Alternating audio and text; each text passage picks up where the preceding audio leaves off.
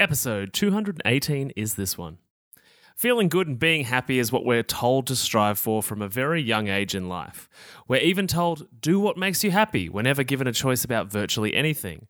But what if I told you the myth of always feeling good and being happy is the exact thing causing your health and really any goal you have to fall apart and not be followed through on? I think modern feel-good culture has really let us down and made us soft. But interestingly, it's not about hardening up or being strong. It's about, well, you better listen to the episode to find out. So, let's do that. Let's dive in. Welcome to the How to Not Get Sick and Die podcast. You've tuned in because you want to start taking your health seriously, so you don't, well, get sick and die. Here we talk all things health, nutrition, and human optimization.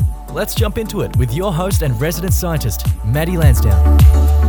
What's up, my healthy friends? In 2023, it's my mission to coach 500 people to stop the binge eating and savage self-talk cycle so they can lose weight whilst feeling in control and without restriction along the way. So today I want to talk about, on this Coaching with Maddie episode, I want to talk about the pursuit of feeling good and why I think that it's actually problematic for your health journey. So one of the consequences of this world that we are in right now, which in the Western world is very much a world of wrapping people up in cotton wool and making sure that everybody feels okay and nobody gets offended, and social media perpetuates this bullshit as well, where you can't say anything that you might offend somebody, or you might, somebody's feelings might get hurt if you do something or say something or put something in the wrong place or whatever it might be. One of the consequences of that is that we're always making people feel good, and when we do that, resilience goes down and strength goes down. It's a byproduct of not using the muscle. It's just like if you don't work out your left bicep at the gym, but you do your right, then guess what? The left bicep gets smaller and then you look a bit weird. That's what's going on right now in the world we live in when it comes to feeling good and this pursuit of always being like, oh, I want to feel warm and fuzzy and safe and okay and all of those things. And so if you think about it, actually, literally everything that we do, that makes a lot of sense. Everything we do is in the pursuit of feeling good, especially in the year that we're in right now, this modern age. If you think about it, you go to work, that's in the pursuit of creating a future that feels better, or fulfilling a purpose which gives you a good feeling. And that future that you might want to create might be a retirement that's really good, or earning enough money to feel good on the weekend when you're doing activities with your friends, or fulfilling your hobbies. So you work like a motherfucker in order to produce a life where you feel better. And if you're very lucky and part of the very small percentage, then you're someone that actually feels good for going to work, which is fantastic. I'm jealous. Staying up late is another thing. We all stay up late because we're in the pursuit of feeling good. Feeling good. Like, right? We want to stay up to be like, oh, I don't want to miss out on the thing. I don't want to have a fear of missing out. The FOMO's coming up. I want to watch an extra episode of Netflix. That's another thing we do to feel good because it fulfills us. We want to stay there and be like, oh, that's interesting. Oh my God, I learned the thing. I discovered what happened. All about feeling good. We're not thinking about anything long-term in that because we know when we wake up tomorrow, we're not going to feel good. We're not going to feel good. We're going to feel a bit sluggish. We're going to feel a bit slow. But we're so grounded in the present, attention-seeking whatever it is, Netflix, social media, whatever's in front of your face stealing your attention, that we're totally distracted from what's really happening to our body and our life experience in that moment, which is that we're stealing time and energy from the future because we're desperately in the pursuit of feeling good in the present moment. Whether it be eating ice cream, chocolate, cookies, any type of food, again, usually in the pursuit of feeling good. I, as you know, work with people on emotional eating. And so with most people, they're pursuing a feeling of nurture, love, connection, safety, or calming their stress response. If you're someone that stress eats, the main thing that you're trying to do usually is to calm that stress response so you put your body back into a state where it cannot detect danger in the environment so you feel safe, right? Because our stress response is usually triggered by not feeling safe.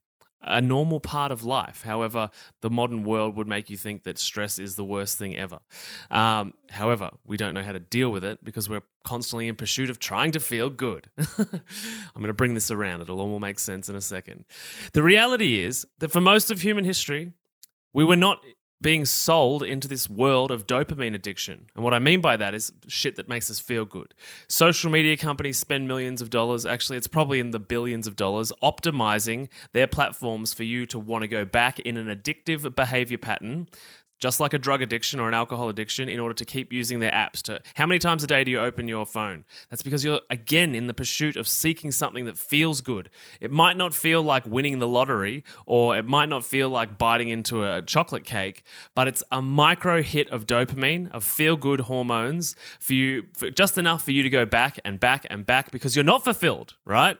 And so then add in this environment where we've got, everybody gets a trophy because we tried really hard, and we've got to reward little Jimmy because he's shit, but actually we've got to reward him for trying.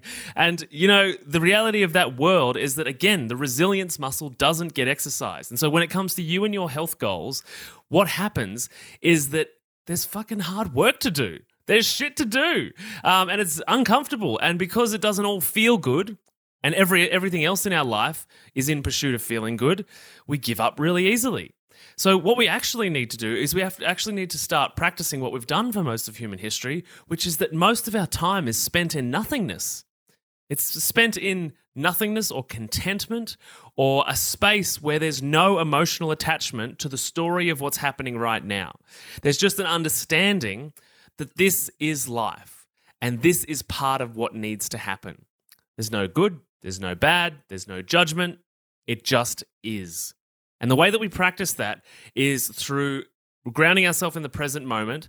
And we do that with techniques like meditation, yoga, breath work, journaling. These are all really good ways for you to start practicing grounding yourself in the present moment. And in the beginning, it won't feel this way, but the goal is that it will slowly desensitize your ego to the emotion of the thoughts that come up. That's one of the brilliant things about these practices, is that in the beginning, a thought will come up and you might get angry, or another thought will come up, you'll get happy, or you'll be nostalgic, or you'll be triggered.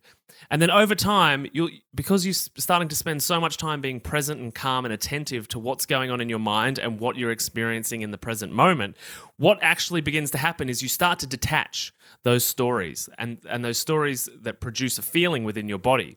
Because again, often when we feel dissatisfaction or unhappiness or triggered or whatever it is, we're trying to get away. We'll instantly run away to a happy feeling. Quick, go get the ice cream. Make me feel better. Quick, I need this. Quick, I need this. I want to watch Netflix. I want to pick up my phone. I want to feel better because the discomfort is so horrible, right?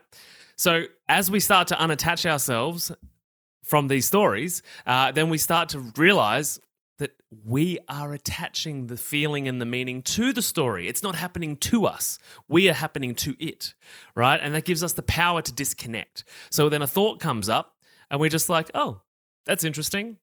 Do I want to feel good about that? Do I want to feel bad about that? Do I actually want to pack that away in the back of my memory and choose not to engage with it right now because it's not going to be helpful, or it's going to trigger a cascade where we fall down the rabbit hole and we end up 3 weeks from now realizing that we've been on a sugar binge for 3 weeks, or we realize at 2 a.m. that we've been deep in Netflix consuming stuff, distracting our mind in the pursuit of feeling better to quell that experience of stress and negativity. So we want to start practicing being in the present moment, because if we're always in the pursuit of feeling good about everything, it's never going to work, because a lot of the work that needs to be done is just that. It's work. It's hard work. It's grit. It's effort. It's intention.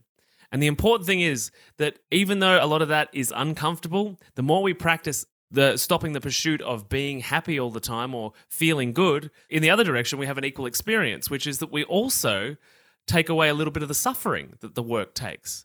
It's less suffering, it's less painful, it's less uncomfortable, because again, we're not attaching a story to it, right? It's just an experience that our physical body and emotional body is going through, and we're making a decision, a conscious decision on behalf of our ego to not attach ourselves to the pursuit of feeling good or the pursuit of feeling sad, stressed, or negative, because plenty of people are addicted to their own negative bullshit, and there's no buttering that up in any nice way. That's the truth, right?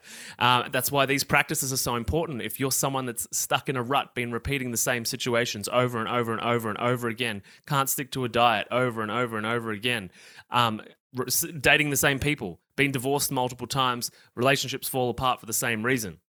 These practices are really important because we want to start unattaching our ego from these stories. And the idea too is that when you have an emotional reaction, you're actually able to hit the brakes. And this is what I work with on clients too, is that when that comes up, we're actually able to see a fork in the road where we're like, oh, the thing in front of me is happening. Do I go left? Do I go right? Here's one that I use that could be really really useful for you, or put it into an explanation that makes sense. So I might be at the gym, stacking weights or running on the treadmill, and I'm really huffing and puffing, and I can feel my ego start to be like, oh shit, I'm stuffed. Like, oh, this is hard. Or that hurts, or that niggle hurts. And then I'm like, hang on. Then my more mature meditative brain comes in and says, hang on, Maddie, what is weakness? What is pain? What is suffering? And simply those questions of objectifying my ego allow me to take away the meaning. Because I'm like, yeah, what is pain? And I actually started doing this when I had appendicitis as a teenager. And I remember being hurt and in so much pain and not being able to get away from it and asking myself, what is pain? And even then it worked. At the age of 13, with no wisdom, no guidance, no suggestion, that's just how it unfolded. And objectifying it like that into like just asking a question, what is it all about? My ego started to write a different story, which is pain is whatever I make it, right? Weakness is whatever I believe it to be. And so every single time I get to that place where my ego is telling me it hurts, whether it be emotions, whether it be the gym, whether it be depression, whether it be food, then it puts me back in the driver's seat to be able to like, all right, what story am I going to attach to this in this present moment? Because that story will allow the next steps to be either helpful or unhelpful. So, another Coaching with Maddie session today. We want to start getting rid of the idea that we always have to feel good every time anything happens, because the work is the work. So begin practices that I've mentioned here today in order for you to start unattaching your ego from the story of feeling good or feeling bad.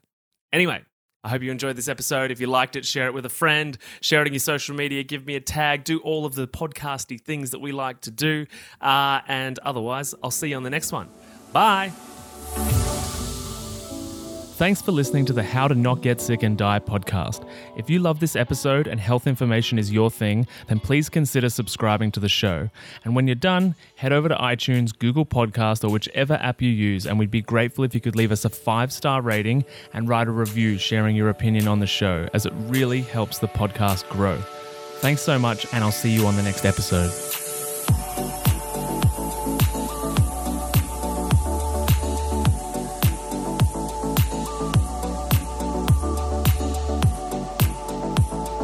Whilst the presenters that feature on this podcast endeavour to provide accurate information, it cannot possibly take into account your individual circumstances, and therefore the content on this podcast provided by any of the speakers is not intended as advice in any way for any individual, and should not be a replacement for professional medical or health advice of any nature. Always seek advice regarding your personal situation from a qualified medical professional.